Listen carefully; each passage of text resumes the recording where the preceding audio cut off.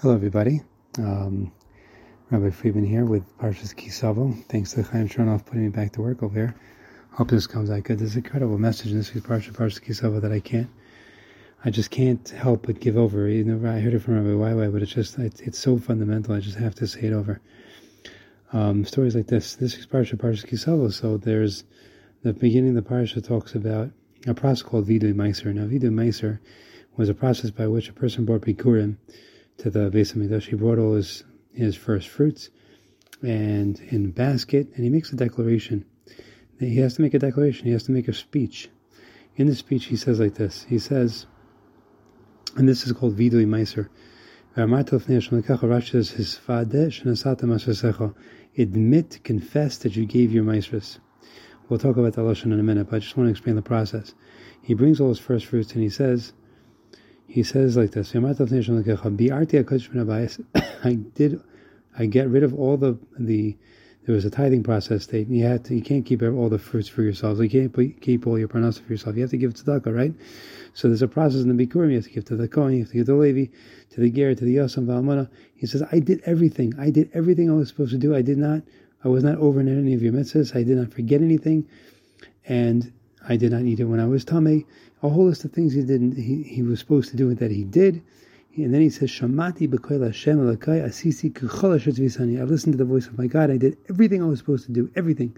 Now he says to Hashem, Ashkif min kodecha. Please look down from your holy abode, min hashamayim, from the sky. Uvarech Hashem Yisrael. Bless the Jewish people, the land that you gave us, that you promised to give our forefathers, a land flowing with milk and honey. So the obvious question is, how does it sound like a confession? Imagine the husband comes home from work one day and says to his wife, listen, tonight at 10 o'clock I have a confession to make. And his wife thinking to herself, finally, after 30 years, he finally is going to do tshuva for all the bad things he's done. I can't believe it. Finally, all the things he's held from me, all the things, the secrets, all the ways he's mistreated me, he's finally going to come clean. I can't wait. Comes 10 o'clock, he comes, sits down with his wife. He says to his wife, listen, honey, I've been thinking about a lot of things, and I want to tell you that I think I've really been the best husband in the world. I've provided for you food and shelter. I've given you vacations. I've bought you food. I've done everything a husband could possibly want. I think actually I've been the best husband you could have possibly ever had. And I just want to tell you that I've done everything 100% correctly all these years, and I want to know if you can please make me a steak dinner tomorrow night. So you think like that's a confession? What are you talking about? But that's exactly what happens in this week's parsha. This is called Vidui Meiser, and he's not saying anything bad that he's done. He's saying that he's done everything correctly. So how do we understand this? So he says an incredible yesod over here. We're getting ready for Rosh Hashanah Yom Kippur. This is the time of tshuva, a time of confession, especially Yom Kippur. So what's going on? So Rabbi Wawi, he explained like this. He said this incredible message over here. In order to confess any wrongdoings, there's an assumption that you have to understand beforehand. You have to, not an assumption, you have to understand something very clear. You are a wonderful, holy piece of divine consciousness. You are pure. Now, once you understand that, now we can say that there's something to be cleaned because you've made some mistakes. The example given is, let's say I visit my mechanic one day, and he's underneath the car, and he's got, on his overalls, he's got plenty of different oil stains, grease stains, everything you could think of under the sun is on his overalls. And then he goes to eat lunch, and some ketchup or some mayonnaise mustard falls on his overalls. You think he's going to care? He doesn't care at all, because it's filthy from top to bottom. He knows that. But let's say this same mechanic gets dressed last night, go to his sister's wedding. He's perfect, makes himself perfectly clean. He's wearing a beautiful light gray suit, and now his son, a little bit of ketchup and french fries on that, right in the front of the suit, he'll go ballistic. Why? Because this suit is absolutely clean. How can I possibly be with that stain? And that's exactly the point of Vidui. It doesn't start without knowing and really recognizing how beautiful we are, how precious we are, how clean we are, how pure we are. We're part of divine. We're part of Hashem. Only then can you really, when you really respect yourself and really believe in yourself and appreciate yourself, can you possibly do what's called confession about the sins, which is later on. That's the only way to do it. Actually, there's something a little bit deeper. And that is that when a person does that, and he thinks of himself as being a lowlife and how he did so much wrong things, and now he's going to confess more.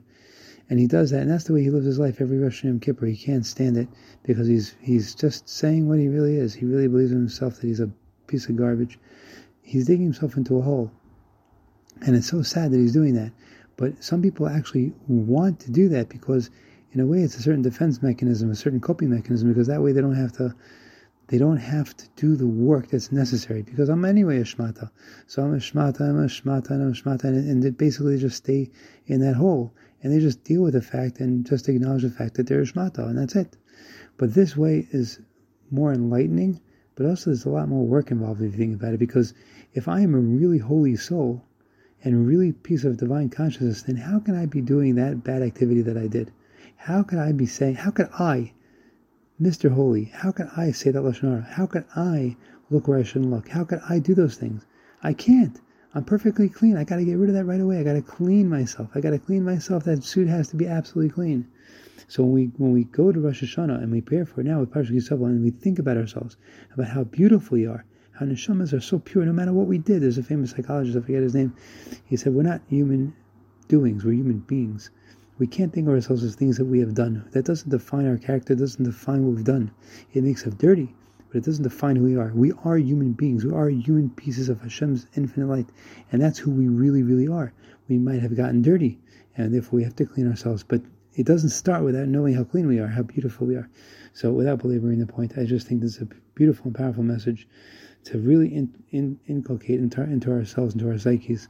And that has to precede any form of introspection and hisbonenus in our actions to correct our ways. And it has to be the bottom. It has to be the first step. We can't skip this step because that would be a terrible disservice to ourselves and our Creator. Have a wonderful Shabbos and a great preparation for Rosh Hashanah.